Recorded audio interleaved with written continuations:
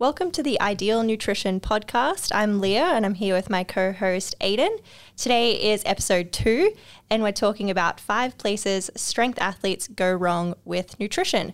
So Aiden's going to get us kicked off today. So the first one, and probably the one I'm the most passionate about because it actually matters, like it actually moves the needle. It actually is important for getting as strong as you can or improving your body composition and everything like that, is protein intake. And this is a bit of an interesting one because like a lot of people say stuff like they're talking about how people often overdo protein and stuff like that, and very few people need to focus on getting more protein in. But when you actually do the maths on it and see what people do and everything like that, it's kind of hard under some circumstances to get the optimal amount of protein, particularly in a calorie deficit, because firstly, the lower your calories go, the harder it is to get protein into that. And also because if calories are low, every calorie you spend on something that isn't protein is kind of taking away from your opportunity to get protein into those calories. So this is an interesting one because it doesn't seem to be super consistently an issue. The way I often see it is like 5 days per week or something like that, most strength athletes will be getting enough protein in. But on like 2 days of the week or something like that, or infrequently, they might not be getting it. And the way I view it is that every day you don't reach that ideal amount of protein is a day that you're not maximizing your muscle growth or maximizing the amount of muscle that you can hold on your frame. So it makes sense to be striving for this every single day. You can't really catch up on this. And the biggest example I think of this, particularly in the powerlifting world, is really just like junk food intake. Like that's the simplest way of saying it. Like, for example, going to Macca's, like getting a burger from Macca's, yeah, it does contain protein. It is pretty high protein and people think of it like that. But if you are on lower calories, it's harder to fit that in. For example, a Big Mac is 850 calories and 35 grams of protein. If you're aiming for, 175 grams of protein in even like a 2,500 kind of calorie kind of range, it's just not going to fit in that well. Like if you tried to get to that protein target solely from Big Macs, I know it's a bad example, but if you're trying to do that, you would need over 5,000 calories to get to that amount of protein. That therefore means every calorie that you spend on a food like that, thinking it is a good protein source, is really making it harder to reach your protein target. It's not easier. It's not a good protein source. Every time you're having large amounts of foods like that, like I do see people getting takeaway twice in a day, and that's fine. But if you're not hitting a protein target before that, like every time you're doing something like that, you're either going to overshoot your calorie target or undershoot your protein target. And obviously, even like I see people doing a surplus where they're overshooting their calorie target to get their protein. But in that case, once again, you're not optimizing body composition. You'd be gaining more fat than necessary. You would basically just be having too many calories for what you're trying to achieve. Is there anything you want to touch on with the protein stuff, Leah? No, I think it is about getting the most efficient sources of protein that you can a good majority of the time when you have really high requirements. Like if your protein requirements are 35% of your daily calories, then it makes sense to go for more efficient sources of protein. I think something that I see all the time is choosing foods that are not necessarily junk foods, but things like peanut butter and that's stuff, a good example. Yeah, as a protein source. And like technically, yes, it is, but is it the most efficient? Probably not. Yeah. And I do see that all the time. And like the higher calorie you get, the easier it is to kind of fit stuff in like this and hit your protein targets. But particularly when in a calorie deficit and trying to get leaner and stuff like that, it makes it so hard to reach that protein target. And like while we're briefly talking about it, I wanted to touch on, like when we're talking about mathematics and how much protein people need, like to put a number on it, I would say at minimum most people should be aiming for at least 1.6 grams per kilogram of body weight protein per day. So for a 100 kilo athlete, it'd be a minimum of 160 grams of protein. You could make arguments for higher, particularly the leaner somebody gets, but that's the kind of range I'd be looking at. So that's what you're looking at. Like if a Big Mac's 35 grams of protein, but it's pretty high calorie, you can see why it wouldn't exactly fit into something like that style diet. What would be another mistake that strength athletes often make with their nutrition? I feel like this is a big one and one I have lots of thoughts about, so I'll kind of touch on it in multiple subtopics, but just generally how people approach altering their weights in strength sports. So a huge one is bulking too fast. I think whenever it comes to bulking, people are keen to get as much body weight on themselves as possible in the shortest period of time. but it's just not the best way to go about it. You are capped in terms of how much muscle you can gain each week, each month. It's not like body fat where you can throw a huge calorie surplus at you and you'll put body fat on to almost, there's no cap when it comes to body fat. Right? Yeah, like you're pretty like limited at the rate that you can gain muscle. Like if you, like a good like rule of thumb is for somebody in their first year of training, like a male athlete in their first year of training, probably gain 10 kilos of muscle if they do everything right. And then the next year, maybe 4 or 5, the year after 2 or 3, and then the years after that, like you nail everything, you don't get injured, everything goes, like you probably gain like a kilo. And obviously if you haven't done everything optimally, it kind of shifts that. If you're just like a genetic freak and you can gain muscle more easily, you can do better than that. But it's like, even that kind of best case scenario of like 10 kilos in a year, like I see people gaining intentionally at the rate of half a kilo per week. And I understand the mindset, but like if you did half kilo per week for a year, you'd gain 25 kilos. If you were kind of capped at gaining 10 kilos of muscle, you're pretty much saying that by doing this, if you were to do it for a year, you'd gain 15 kilos of fat. And the other thing I want to touch on with that is there has been research done on this. There's one study that always comes to my mind on college athletes where they gave them a 500 calorie surplus, which is the equivalent of about half a kilo per week weight gain. And they gave them that, and basically one group just ate ad libitum, as in they just like ate as much as they wanted, but they were told to eat a little bit more. The other had that 500 calorie surplus. And both groups gained a bit of size. Both groups gained a similar amount of muscle. The 500 calorie surplus one gained a little bit more muscle, just a tiny bit more muscle.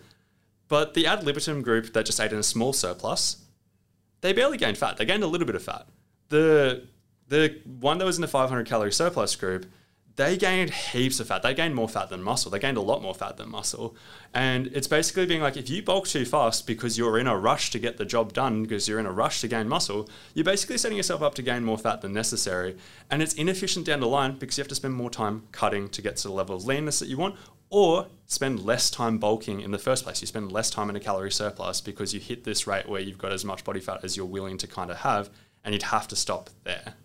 Yeah, and I'd say what I see all the time is more advanced lifters also doing this really rapid bulking. I think it makes sense if you're a 16-year-old male who's just started strength training that you can be quite aggressive with your that dreamer bulk. Go for it. Yeah, just like get all those newbie gains, like go for it. You're in the perfect position to do so.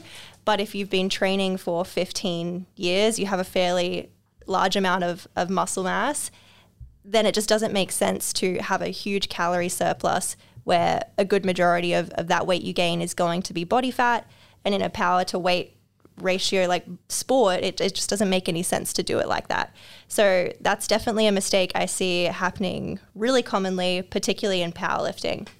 The second one is gaining weight at the wrong times in your programming. So it kind of feeds back into bulking too fast in that people just don't think about when they should bulk. There's definitely a time in your programming where it's not the best time to be gaining size. So when you're peaking for a competition and volume is low, so training stimulus is low, that's not the time for you to be gaining most of your size. Because again, most of it isn't going to come from muscle mass. It's going to be somewhat more on the side of body fat. Yeah, heaps of people will do it when they're peaking because they're excited for their competition. They want to do the best they can. And then when they're post-competition and their focus is a little bit less on powerlifting, it's more on getting healthy again or rehabbing and stuff like that, or ideally doing a hypertrophy block as well. Like, if your hypertrophy block always comes post-competition, that's when you're trying to address your weaknesses and stuff like that. And we know that during your peaking block, you're not really building as much muscle. It doesn't necessarily make sense to be in a decent sized calorie surplus in the peaking block and then cutting every time you're trying to be addressing your weaknesses or grow muscle or anything like that. We say this, a lot of people know this, but we see it with 80% of lifters. Everywhere. I think everybody knows that they shouldn't be gaining at certain times and cutting at certain times, yet we see it so frequently. So it kind of goes into my next point around planning your weight gain and loss phases. So I'd always say like bodybuilding as a sport is a great example of doing this well. So they'll look at their year or even over 2 years and really meticulously plan when they're going to be in a calorie surplus, when they're going to be in a deficit. They'll look at the shows where they want to compete and just plan it so meticulously at where like their cutting phase will be at the time it's most effective, heading into when they want to be on stage. And then they'll do a bulking phase when they're doing a lot of hypertrophy work and they're actually creating that stimulus. And they'll treat their nutrition and their training as part and parcel rather than looking at them completely separately. For sure. Another one that is pretty relevant too is constantly trying to remain in a weight class that you've outgrown. Like, over the course of a career, a powerlifting career or any strength kind of athlete career, you should be gaining muscle. Like that's the goal. That's why people get into this sport. They want to gain muscle, they want to get stronger, everything like that. And after a certain point, like if you're pretty lean, your total's not really growing or anything like that, but you just keep cutting for a certain weight class, particularly if it's for like, honestly, like aesthetic reasons, just because you're not becoming a better powerlifter by doing that. Sometimes it makes sense to move up a weight class if it makes sense to do that. Yeah, 100% agree.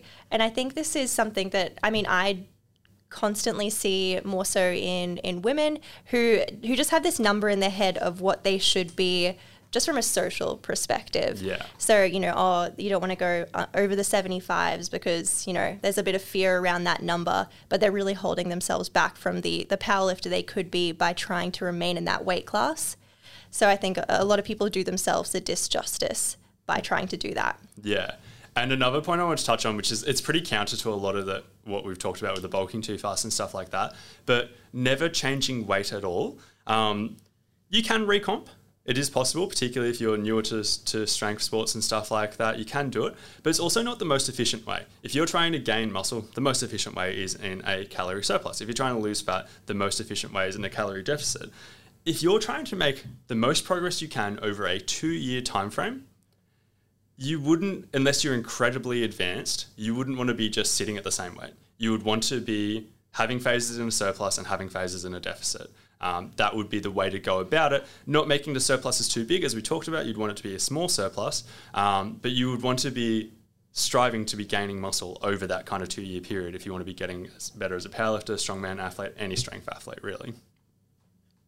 Yeah, 100%. And I think that also goes back into planning in regards to, yes, you want to be in phases of a surplus, phases of a deficit, and you should be really pairing that up with your training. So I always say that it's best to talk to your coach and what their plans are for the year. Yeah. I think a lot of the time people see it as this individual block. So, I've got an 8 to 12 week strength block, and they don't see anything outside of that. So it's good to kind of hit your coach up and be like, okay, what's the plan for this year? And go from there in terms of what you want to do with your weight and shifts in your weight. For sure. The next thing that we'd say a lot of strength athletes don't always get right is going into sessions properly fueled and hydrated. This is going to be a quick one because it's pretty simple, but like I see a lot of people who will work all day, barely eat, and then come into a session and then have a terrible session. Like it's a no-brainer, but like if you had a proper meal, like as we talked about in the last kind of podcast, if you have a proper meal like 2 or 3 hours before, or you have a snack before you train and stuff like that, it increases the likelihood of having a good session. And I'm a pretty big believer that if you have good sessions all the time, that's probably going to carry over to better performance in the long run as well. Is there anything you want to touch on that, or do you want to go on to the next topic? No, pretty simple. Let's go to the next one. Yeah. So the next one we want to talk about is caffeine. So I know I'm a huge, like a person that uses caffeine a lot, almost to my detriment. So it's like near and dear to my heart because I know it's a hard habit to break. But particularly for athletes that are training at nighttime and almost overutilizing caffeine to get through those sessions and then being detrimental to their sleep post-session. So having the caffeine late at night and then they're just not sleeping and not recovering well session to session. And then you're almost relying on caffeine to get you through your next session because you've had poor sleep. You've had poor sleep. Yeah. And sleep is such a pillar of recovery that we often forget about, and we will use caffeine to like cover that up a little bit. Yeah. And if we take feelings out of it and we kind of just look at it from a purely performance perspective, like I care about outcomes. If we care about it from that perspective, how much is caffeine helping? If we look at it from a performance perspective, maybe 1 to 3%, probably on the lower end of that range. How much does good sleep help? Good sleep way more than helps 1 way to more. 3%. Yeah. And there's another thing, I heard this on another podcast, but it was somebody talking about, like, they use the word cognitive dissonance when it comes to caffeine. And it's like, we know a large percentage of people, if they have a ton of caffeine at 5 p.m., it's going to affect their sleep. You ask people if you think it affects their sleep, and probably 50% say that it doesn't. Like, I'm not going to give an actual stat on that, but like, more people think it doesn't affect their sleep than it actually does. So it is food for thought. Like, it's probably not a good idea unless you're an extreme outlier. The fourth thing that I want to talk about, this is honestly the quickest one, but like, a lot of people miss basics that they know works. So a good example of that is creatine. Pretty much every strength athlete has heard about creatine. Pretty much every strength athlete has heard that'd be a good idea to have creatine. I am of the opinion that if you take creatine for 12 weeks, you'll gain slightly more muscle than if you didn't take creatine at all. And for pretty much all strength athletes, that is a good thing. It's something you want to be doing. I see a lot of clients, and even the ones that know they should be doing it, like, I'd say 50% using that number again, but like 50% of the clients I see know creatine's good. They've used it before, but they no longer use it.